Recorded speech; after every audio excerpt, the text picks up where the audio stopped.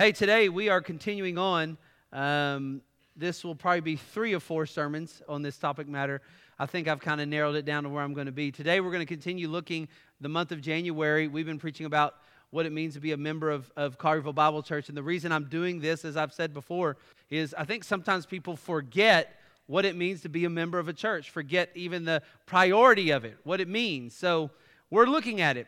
So I've been going through our declaration of membership, sometimes I call it covenant membership. You'll see that slip out. But we officially call it the Declaration of Membership. And there's a couple things. When someone says they're a member of our church, what they're saying is, number one, they confess Jesus as their Lord and Savior. Number two, they're saying they've publicly declared this confession by being baptized. We've spent the last 2 weeks talking about those two. Today, we'll do number 3. I affirm the Collierville Bible Church Statement of Faith as a declaration of truth as taught in the Scriptures. We'll look at that today. Number 4, we'll look at this today. I aspire to live a life that is pleasing to the Lord as taught in the Scriptures. And by the way, you'll see how number 4 is informed by number 3, right? Your statement of faith actually helps you to actually live a life that is pleasing to the Lord. Number 5, we'll do this next week. I appeal to the membership of Collierville Bible Church to hold me accountable to the truth and manner of life as taught in the Scriptures. Number 6, I dedicate myself to the earthly mission of making disciples. I will seek out the lost, help them receive Jesus as Savior, assist them to be conformed to His likeness, and encourage them to be effectively engaged in His service. And number 7, I pledge to protect the unity of the church, to support this fellowship financially, in prayer, and with my physical presence. So those are 7 things. And I think sometimes we forget that those of us who've been members for years, sometimes we just need a rehearsal of it. And I can tell you honestly, in my soul, I'm desiring that, and we don't even know how to do it as elders. We've talked about it, we've kicked it around to where trying to help ourselves solidify who's still a member. You know, what's really hard when you do church, and I'm just telling you, can I just be honest, the pain of my soul? Am I allowed to be honest? Are you allowed to be honest when you preach? Okay, good. I didn't know if you were allowed to or not. So people come, they go through, they become members, you present them publicly to the church, and then for whatever reason, God does move some people to other churches. God moves them to another place. God may move them to another church where God wants them to use their giftings in that church. But sometimes what happens is you never know as a church body. Someone just kind of is gone. I wish that we had some mechanism to where we could actually help the body know when someone when the Lord is moving them, where, I'm just telling you, this is my honest, I'm just trying to be honest. You know what I wish? I wish that if God was going to move somebody from like our church, I wish they would do? I wish they'd sit down with one of us elders or sit down with us elders and say, hey, my giftings and how God has gifted me, I think it can be used at this church. I've had a conversation with their pastors and elders. Would you pray for me?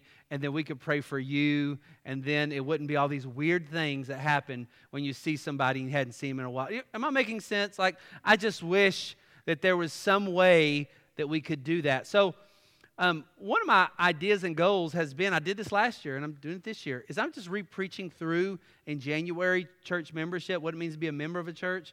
Wanting people to kind of, 1, rehearse it so they can kind of realize, but then 2, just kind of re-emphasize the importance of it. But then maybe if God's calling you to another place, let us pray for you. Like, we're all on the same team. We really are, right? Like, for instance, with Harvest Church. Harvest Church is, they're a brother church, right? We care for them. We believe in their mission. They're a good doctrinal church, got great people. There's no competition. Some people think it's like that.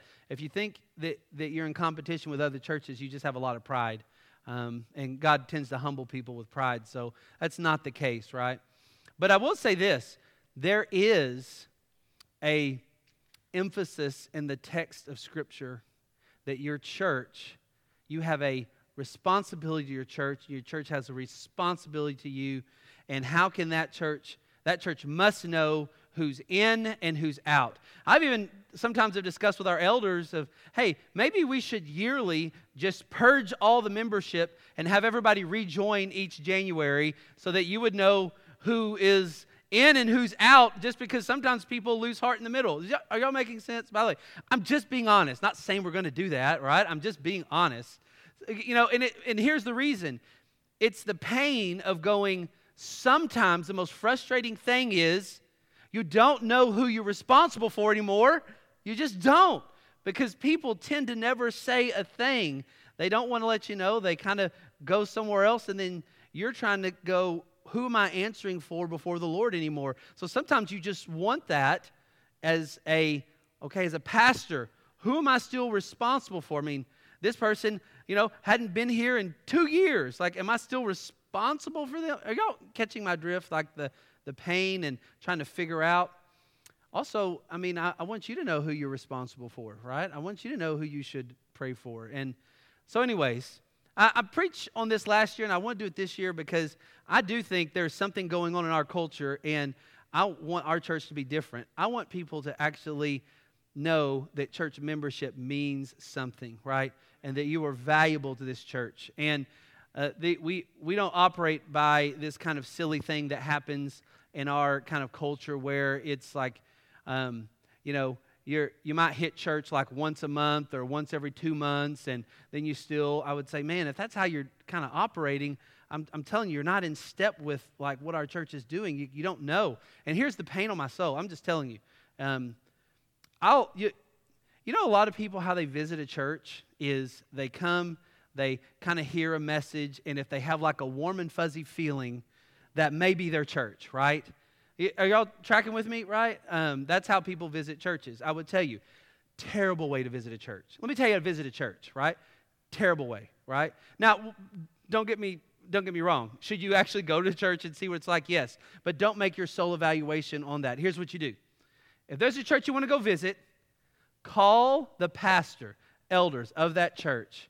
Have a conversation. Look up their doctrinal statement. Look what that church believes in, right? Ask some people. Maybe you have some friends that go to that church. Ask them about that church. Ask them for the real truth about that church, right? Not all the sanitized good things, right? The good and the bad, the ugly, their doctrinal statement, what they believe. Call the pastor of that church. Sit down, or with elders or whoever is in leadership. Sit down with them. Ask them about the church. Then go visit the church, right? Then you'll have a context and now don't sit here and go, well, Nick, you just told me that I can't invite my friends so they sit down with you. I'm not telling you that. I'm not telling that at all. But this is for the general person. Let's say the Lord were to move you to the promised land of Michigan, right? Isn't that the promised land? No, that's not right. Texas is the promised land, right? They think so, yeah. If you ask them, that's what they'll tell you. So let's say the Lord decides to finally answer that prayer you've been praying for so long. Lord, take me to Texas, right? And here's what's going to happen. You're going to go there, and you're going to go, I'm going to try to find a church just like my church. Doesn't exist. And then what you're going to do is, if you do it like most people, you just kind of visit a church, hoping to feel some warm and fuzzy with just coming in, hearing message, song, and all that kind of stuff. And a lot of those people do, they just keep bouncing and bouncing. It would be better, actually, like try to get to know the leadership of that church. Call them. And guess what? If a leadership won't sit down with you and talk with you, then that's probably not a church that's going to shepherd you anyways, right? I'm so pained by how many Christians I've met in our area. Pained. I'm not outside of our congregation. Pained. And here's what they'll say. They'll go, man, they've moved here. I mean, people transplant and move to Collierville all the time. They really do, right? They'll transplant, they'll come here, and then they'll say, man, we've been here a year. Man, we have visited church after church. We just can't find a church. I'm thinking to myself, you can't? Like, man, there's a lot of churches around here. There's a lot. But if you just visit one on a Sunday morning, that's one part, but not the whole part. Right? Now, why am I doing all this? Because I want you to be a part of a church. I want everybody in this room who can hear my voice and whoever's online, I want you to hear me. God wants you to be a part of a church. God wants you to be a member of a church. God wants you to be an active and living part of that church. God wants you to glorify Him by being a part of that church, which means it's not just coming in and just being Sunday morning. You are using the gifts and abilities that God has given you, right? and you are a part of that church. You are known and be known. You serve and are being served. You are a part of it, right? Are we getting the drift? Like, that's what God wants for your life. God might providentially put you in green pastures where you might be a shut-in, or you might be in a nursing home and you can't be, or you might have some kind of providential reason that you can't be physically with a congregation. But outside of that, God doesn't want you online. He wants you in a local church, right? Doesn't have to be Collierville Bible Church. Collierville Bible Church isn't the church for everybody. But I think it's a great church. What do you think? So, that's why we're talking about this. I think it's important. I think sometimes I just want to have this each January, some kind of at least renewal in the soul of this is my church. Now, don't get all worried and think, oh, well, we're gonna just have complete membership renewal in January, right? That's just me floating ideas. But man, I just want to know who's in and who's out, and who I'm responsible for and who I'm not responsible for. And I hope you get the drift here that at Collierville Bible Church, we want to care for you, we want to love you, but also, we are not your enemy. And if God is going to lead you to a new place, would you let us pray for you?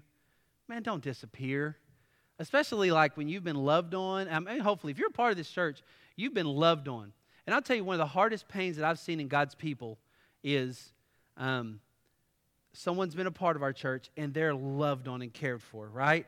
And then, for whatever reason, they're somewhere else, but they never tell anybody. No one ever knows. Is this, and then you'll see people in the church almost get a little discouraged, as if the efforts of loving the people didn't mean anything, right? Or, you understand that? So I want to protect you from this. Just because the church serves you doesn't mean you should have some long-standing loyalty to them. The Lord may move you to a different congregation to use your gifting abilities for God's glory and to be an act of service there. So He may do it. But I would tell you this. We're all on the same team. We love each other. And actually have that church love you in and love you out. Right? Y'all get this? So let's jump into a couple of different scriptures this morning as we kind of prepare and jump in. Today we're looking at the statement of faith. And I said this a while ago, I affirm the Collierville Bible Church statement of faith as a declaration of the truth as taught in the Scriptures. That's one of our core of being a member here. You believe our statement of faith. By the way, you can access our statement of faith. I've discouraged a lot of cell phone use during our service, right? But if you want to look at it on your cell phone, right, and you can get it from our website, you can look at our statement of faith. I'm going to read it for you if you want to.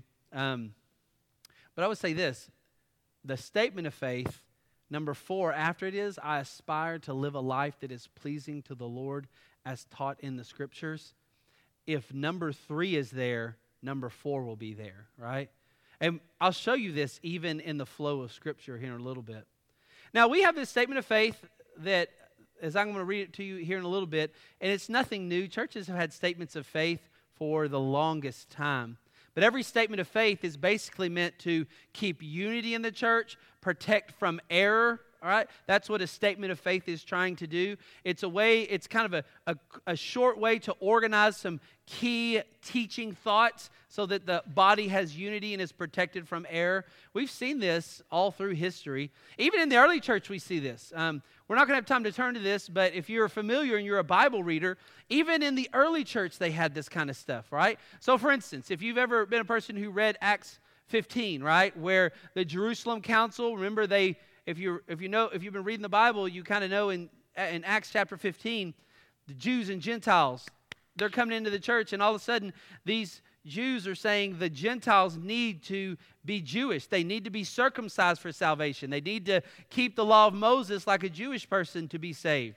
And they start to have among the Jerusalem council a big issue with that. And so they talk and they debate about it, and they kind of get to the end of the debate in Acts chapter 15, the Jerusalem council with the elders and leaders and the apostles, and they basically come to the idea, which is true, that wait a minute, no, a Gentile is saved by grace through faith. They don't have to be circumcised. They don't have to take on the law of Moses as if they're a Jewish person. They are not under that, right?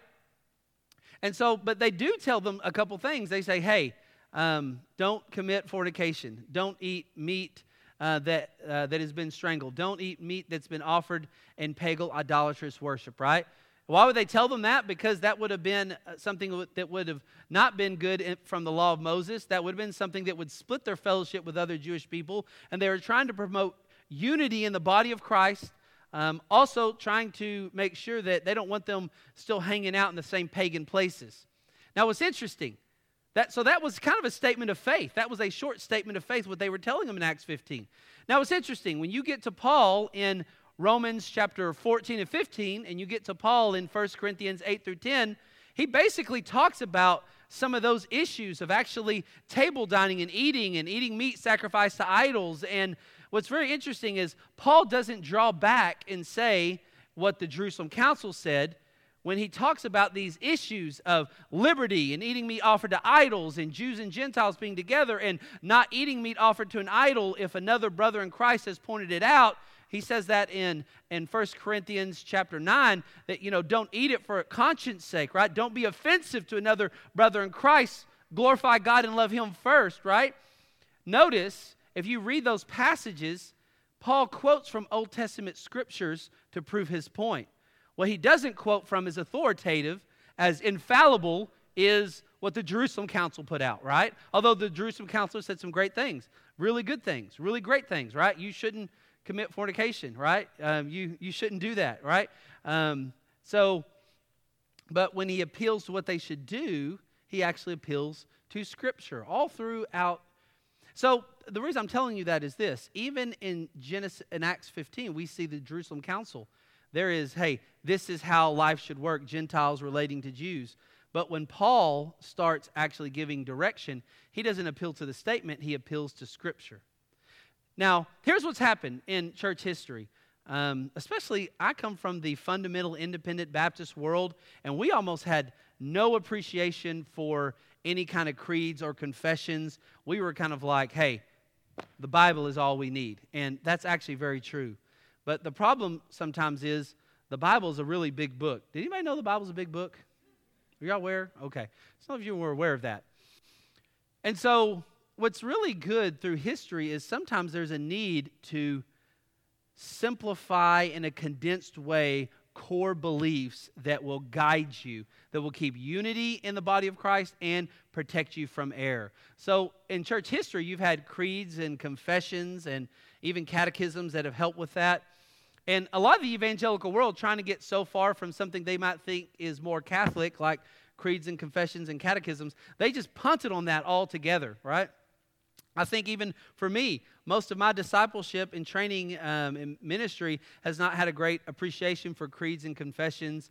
Been okay with statement of faith, but really, even in my fundamentalist kind of background, a statement of faith was almost something you just had because you were supposed to have it on some document, and you just kind of said, we go to the Word of God for doctrine and belief. Now, the truth is this. Do we go to the Word of God for doctrine and belief? Amen. Yes, we do. But we also can't negate there is a help, a necessity, that it's good for Christians to condense their beliefs that are essential for salvation, that are essential for their fellowship, that are essential for unity, that are essential to protect from error so that everybody can walk together in a way that is pleasing to God and loving each other. And so that's what we have when you look at our statement of faith. When you look at another document called our doctrinal distinctives, we're trying to create a way that here's what the Scripture says. We've kind of condensed it in a knowable form. This helps us to have unity and protect from doctrinal error. So we're going to go through that today. Now, a while ago, I've said something about creeds, right? And you might have heard the word creed. And no, that's not the 80s band Creed, right? And for those of you that are from the 80s, that's not who I'm talking about. But creed, we've talked about a little bit. It's the Latin word credo, right? That's what it comes from. And it just means I believe. I believe. That's what a creed is. It just means what you believe. And creeds are typically very concise, short statements about what someone believes, about what a church believes. They're really short and concise. I'll show you a couple of them, right? In your Bible, look at Deuteronomy chapter 6, verse 4. Deuteronomy chapter 6, verse 4. I'll show you in the Scriptures. The Scriptures have creeds or I believe statements. In church history, there have been creeds. A couple weeks ago, David quoted the Apostles' Creed. Was it Apostles' Creed? Was it Apostles' Creed? Yeah, it was Apostles' Creed. You did a couple weeks ago in part of one of our songs, right? In my fundamentalist background, we had no appreciation for creeds. It was, you don't need a creed, you just need God's Word. And I would say, well, a creed should reflect God's Word, right? But we just didn't have an appreciation for the layers of where we're at today, the foundation we're built on. So just so you understand, where we're at today, there's been a lot of pavement laid down where we're at as Christians today. There's been a lot of work done. There's been a lot that have gone before us and have paved the way for how we do things. So look in chapter 6, verse 4. You all know this. But this is actually a creedal statement. This is a I believe statement for Israel, right? And still good for us today, right? Good for everybody. But this was their creedal statement. This is a doctrinal statement. It was short. But it says in verse 4, Hear, O Israel, Yahweh is our God. Yahweh is what? One, right? That's Israel's creedal statement, right? That's something that Israel was known to do. That set Israel apart from every other nation, every other religion. Every other religion was polytheistic, but not Jewish people, right? Which, by the way, let me just give you a side. This is kind of on the side. This is free. This will be a small rabbit trail, right? Not an elephant trail, a rabbit trail. You know what's interesting? People say, well, you know what? Christianity was made up, right? And people got bamboozled, and Jesus never resurrected. But do you know who the first believers were primarily? Monotheistic first century Jews, who their creed was, there is one God, Yahweh. So for Jesus to come in and say, I'm God, was huge. And for them to follow him after the resurrection is huge. That means they must have been convinced about something, because if you were Jewish, first century monotheistic Jew, who have been quoting this, told this, knew this creed, and then you decide to start following Jesus, you would have had to have been convinced that he actually was God, right? You didn't do it because you were just bamboozled because it was a good thing, because you lost your livelihood, you lost a lot of things in life, right? This is the thing about Christianity. If you were going to make up Christianity, if you were going to make some kind of like Illuminati kind of design, right? You did a terrible job, right? Why would you ever start this religion among monotheistic Jews? You'd never do it. That'd be a terrible thing.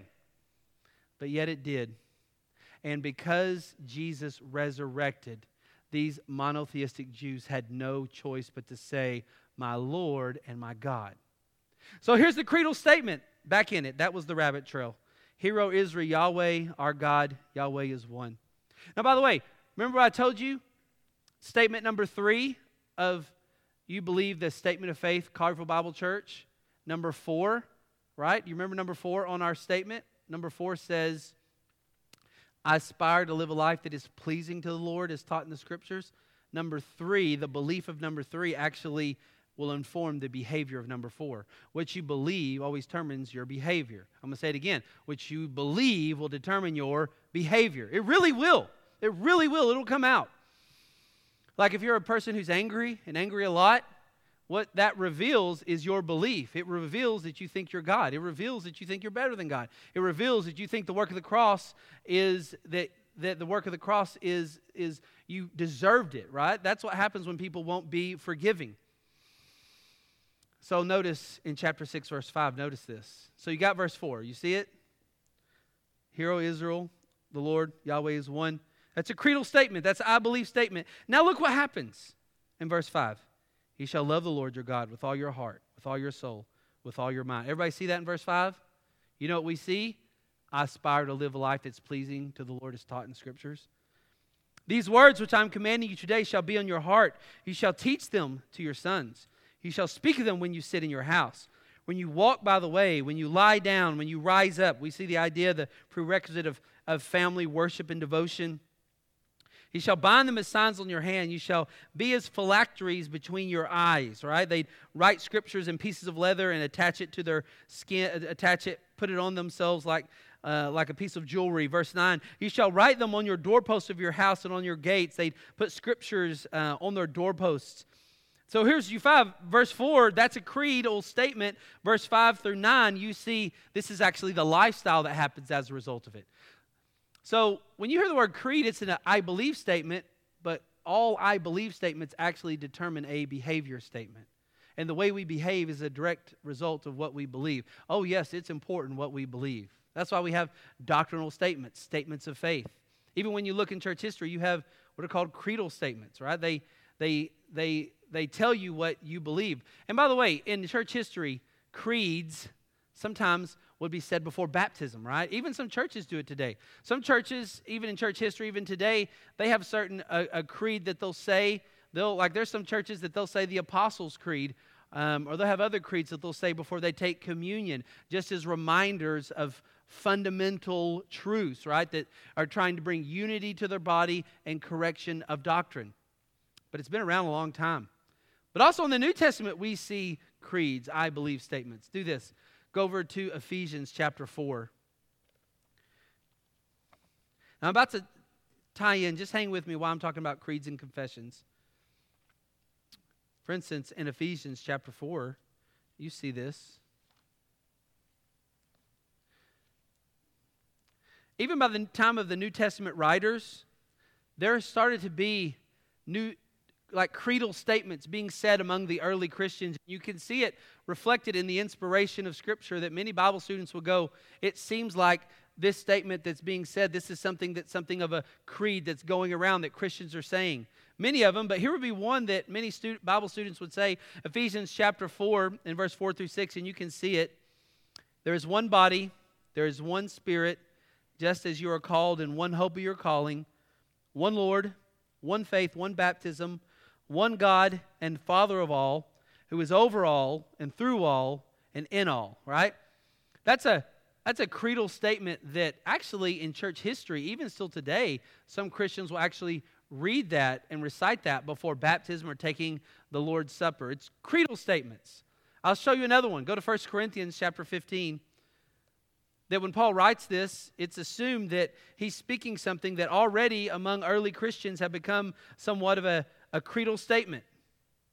And you go to 1 Corinthians chapter 15, and you start in verse 3. Paul says this, "For I delivered to you of first importance, which I also received," and here it is, "that Christ died for our sins according to the Scriptures, that he was buried, that he was raised on the third day according to the Scriptures, that he appeared to Cephas, then to the 12, and after that he appeared to more than 500 brothers at one time, most of whom remain now, but now have fallen asleep." Most would say that, especially verse 3 and 4, that was really a creedal statement that was going around with early Christians, I believe. So we see this in church history, statements of faith. Like we have a statement of faith. I'm going to talk to you more about it here in a minute. But those are things that have been around a long time. It's not something we've made up. And a statement of faith is not the same as Scripture, but a statement of faith should be informed by Scripture, right? And statements of faith are actually good because they help to kind of narrow down core essential beliefs that are essential for your life. Now, we have also something besides creeds called confessions. You ever heard the word confessions and wonder, what is that? Is Nick going to turn his office into like a confession booth where I come in each week and tell him my sins, and then he tells me to pray for the Cowboys 5 times, and then, well, today I may do that. I think they're going to need lots of help.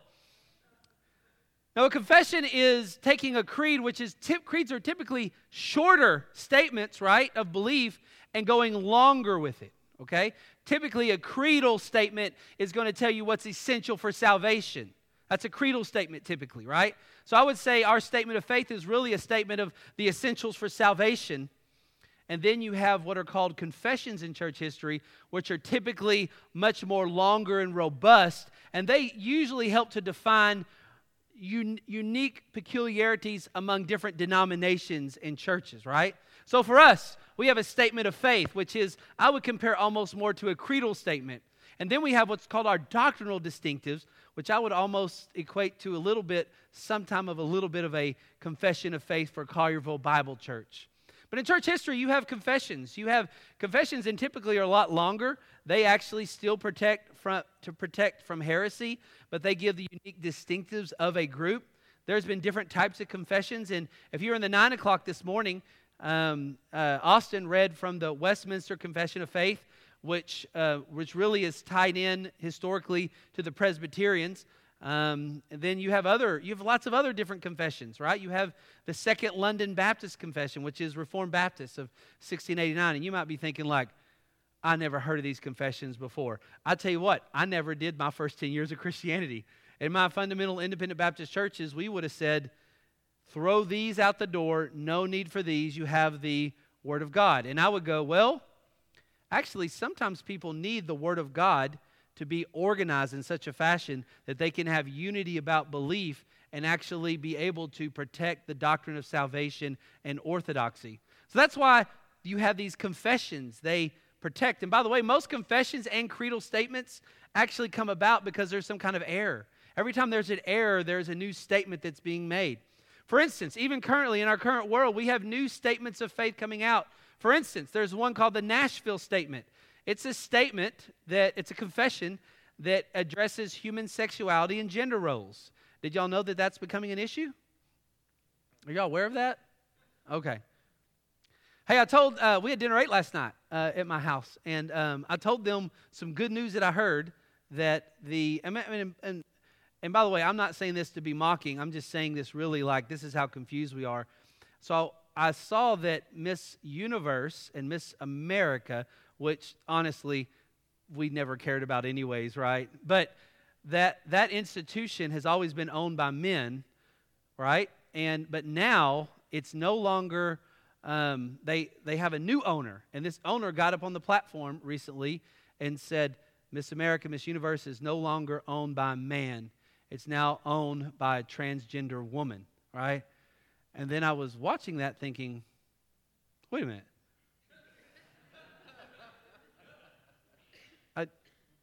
No, it's still owned by a man. Like, you know.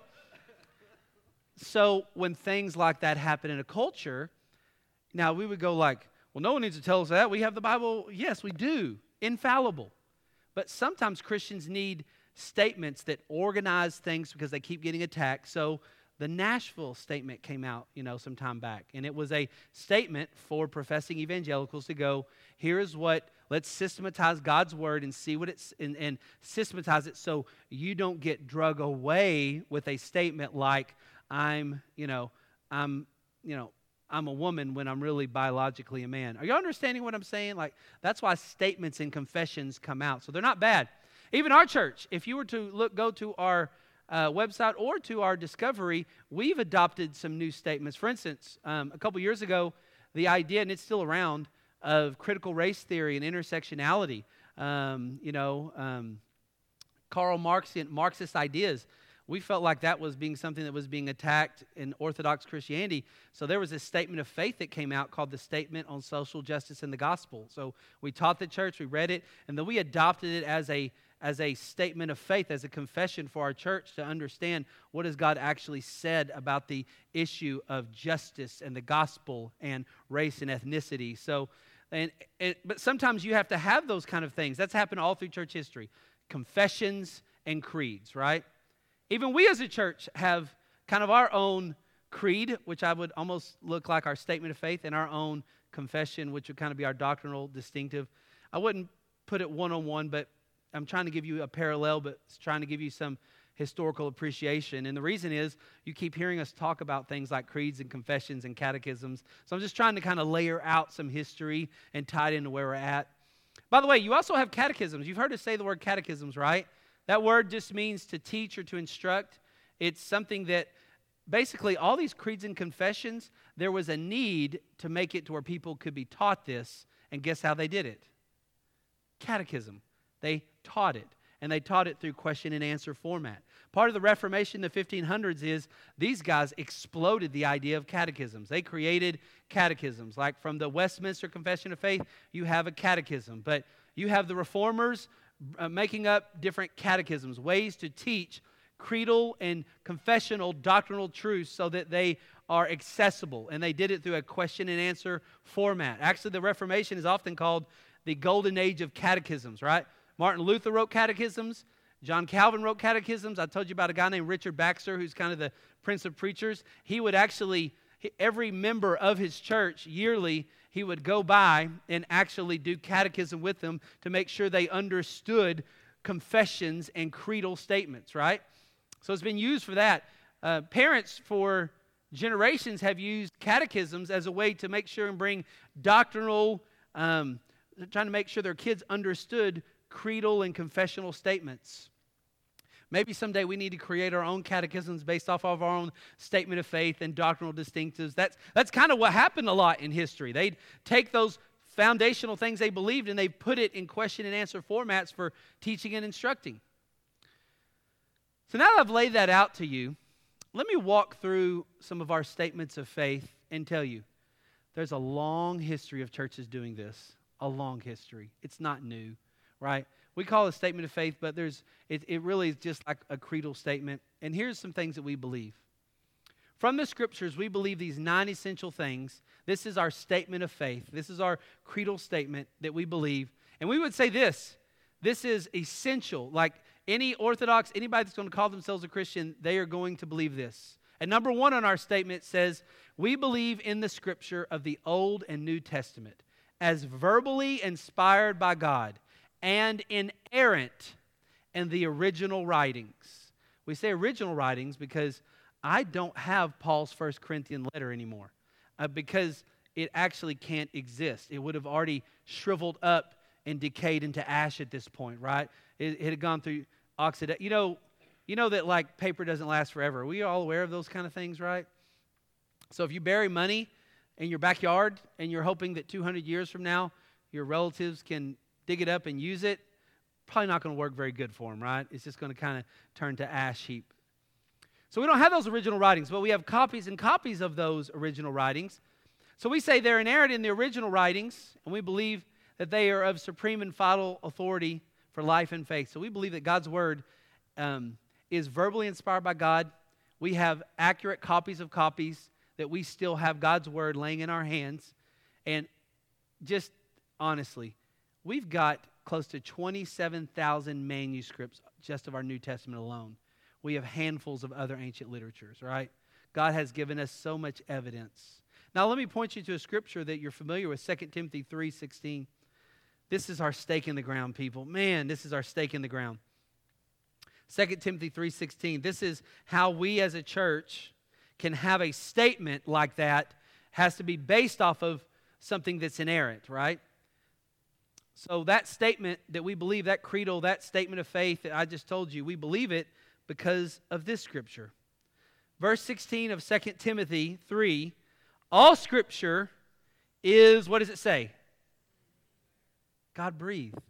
God breathed. And it's profitable for teaching. That's to know what's right. For reproof. That's to know what's wrong. For correction. To know how to get right. For training in righteousness. How to stay right. Verse 17, so the man of God may be equipped, having been thoroughly equipped for every good work. The Word of God claims itself to be verbally inspired by God and inerrant and the final source and supreme source for life and godliness. It declares it itself. So we have a statement that reflects what the Bible says is true. That's the first thing. We believe that this is God's Word. We believe it's the final source. We trust it. We believe it.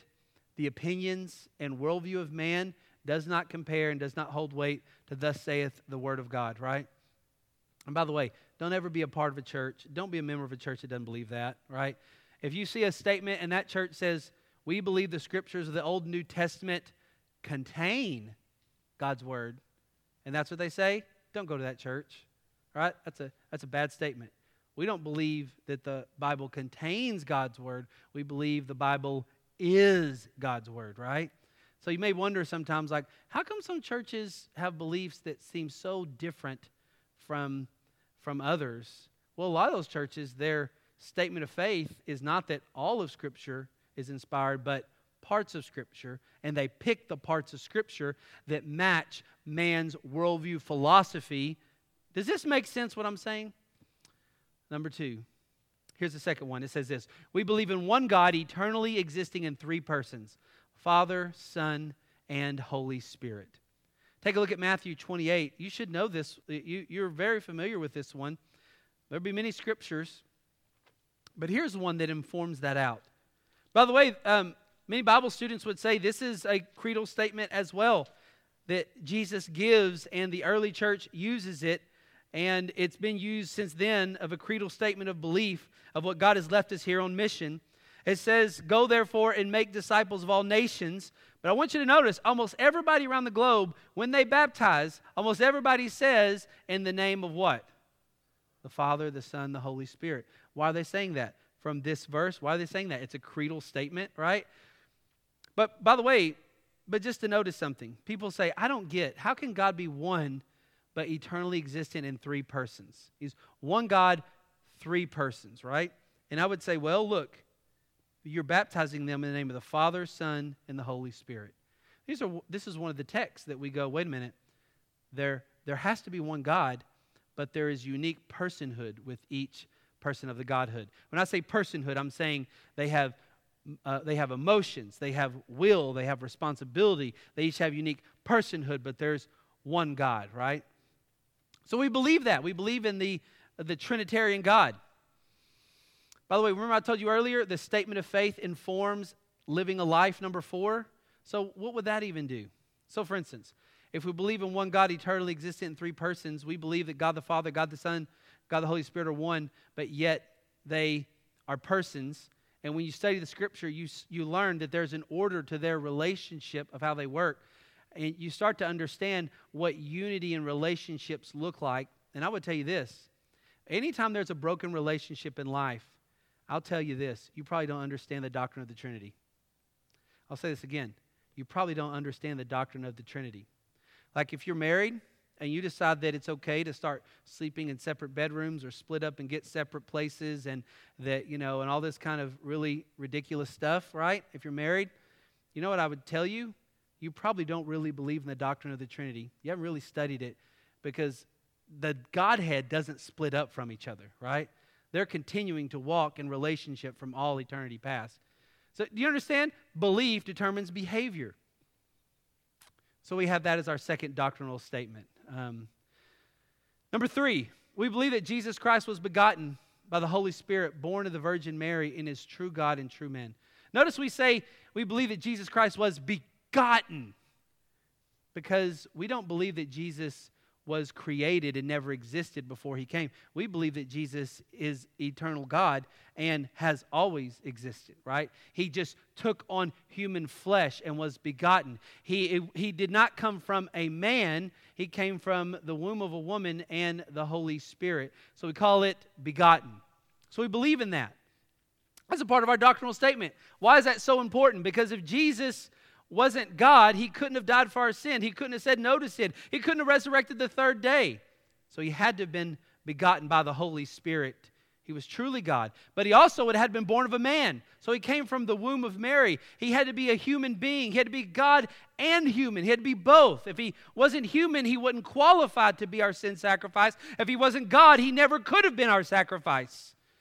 Belief determines behavior, right? Why can I tell you today, if you're not in Christ, repent of your sin, bow the knee, trust in Jesus. Why can I tell you that? Because Jesus was begotten of God the Holy Spirit, and Jesus came from a Virgin Mary, and Jesus is the God-man who qualified to take away the wrath of God against your sin. Belief determines behavior. Number 4, we believe that man was created in the image of God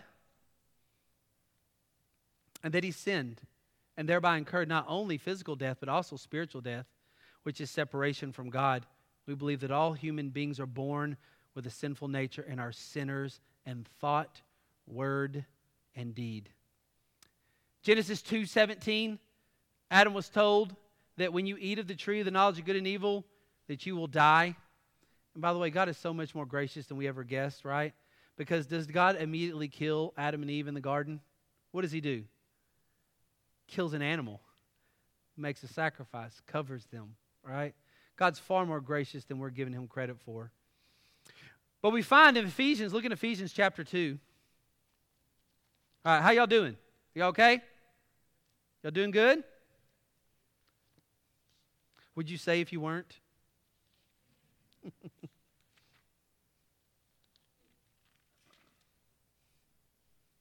Ephesians chapter 2, just so you see this. This is essential for our church, essential for your salvation, essential statements of faith. Ephesians 2, 1 through 5 says, This is how dead in our sins you are. This is how, when Adam and Eve fell in the garden, they would die physically. Man, just so you know everybody dies physically, right? We're going to die, right? I mean, man has continued to die. That's part of the curse. But also man died spiritually. And the only way he could be spiritually alive would be through Christ. And it says in chapter 2, verse 1 of Ephesians, And you were dead in your trespasses and sins in which you formerly walked, according to the course of this world, according to the ruler of the power of the air. This is what an unbeliever is before Christ. The spirit that is now working in the sons of disobedience, among whom we all formerly conducted ourselves in the lust of our flesh, doing the desires of the flesh and of the mind, and were by nature the children of wrath, even as the rest. That's how dead we were in our sins, spiritually. But God, being rich in mercy because of His great love with which He loved us, even when we were dead in our transgressions, God made us alive together in Christ. By grace, you've been saved. So we believe that man was created in God's image, and we sin and have fallen, and not only have physical death, but spiritual death. But verse 5 is so great that it says in verse 5, You were dead in your transgressions, your sins, but made alive together in Christ. By grace you've been saved. We believe that by God's grace you can be saved today. You can't save yourself. Only Jesus can save you, right? And you're not good enough to earn your way to God. You're not going to put on enough good clothes or do enough good works. There's nothing you can do to earn your way to God. God has already earned the way towards Him. It's kind of like this. Most religions in the world, every religion is, here's a mountaintop and here's God, and you work your way to get to the God on the top of that mountaintop. But we believe in our doctrinal statement that you could never work your way to the top of the mountaintop because you're a sinner. You have rebelled. You are dead in your sins. You will die physically and spiritually and receive the wrath of God. So what God does is He comes from the mountaintop down to where you are, born as a man, tempted as you're tempted, stands down sin, dies for your sin, absorbs the wrath of God. He comes down from the mountaintop and gets us and brings us up to the mountaintop in Christ, right? That's what happened for me at 16. We believe that. Number 5, we believe that the Lord Jesus died for our sins according to the Scriptures as a representative, as a substitutionary sacrifice, and that all who embrace Him as their personal Lord and Savior are justified on the grounds of His shed blood. 2 Corinthians 5:21, probably the most. If you're an unbeliever here today, or you're considering Jesus and you're wondering, what's one scripture I should probably memorize or get to know? What would be one of the most important scriptures you tell me to wrap my soul around? I would say probably 2 Corinthians chapter 5, verse 21. 2 Corinthians 5:21 says this, He made Him who knew no sin to be sin on our behalf, so that we might become the righteousness of God in Him. That is the most beautiful verse in the Scriptures. If you're not in Christ, I hope this one strikes your soul. And this is why we can say, we believe the Lord Jesus died for our sins according to the Scriptures as a representative and substitutionary sacrifice, and all who embrace Him as their personal Lord and Savior will be declared righteous on the grounds of His shed blood.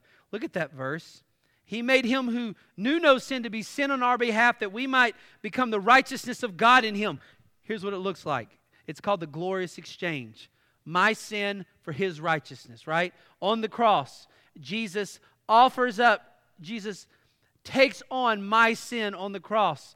And then He offers up His righteousness in replace. So when I became a believer at 16, the righteousness of God, of Jesus' life, was put on my account. At the cross, Jesus took on the unrighteous account of your own sin. That's why when he said, my God, why have you forsaken me? That means that he was taking on the wrath of God at that point. And then at the end, he said, it is finished, because he could only suffer so long as God. He offered up his righteous life. And when you become a believer, what's called the glorious exchange happens. When I became 16, I exchanged my unrighteousness for his righteousness. It's called the glorious exchange. That's what it's talking about. He made him who knew no sin to be sin on our behalf, so that we might become the righteousness of God in him. Be saved today by accepting the righteousness of Christ. This is what he can put on your account by his own work on the cross. Number 7, we believe our Lord Jesus Christ will personally return and set up his kingdom where he will rule and reign in righteousness. Number 8, we believe that all who receive by faith the Lord Jesus Christ are born again of the Holy Spirit and thereby become the children of God. I know you all know this verse I'm about to say. You don't have to turn to it. Ephesians 2:8-9. Most of you know it. For by grace are you saved through, and it is the gift of God. It's God's gift. You didn't earn it. Nothing you do to deserve it. God did all the work for it. And by faith, through grace, you come into that gift. And you're wondering, like, is God offering me that gift today?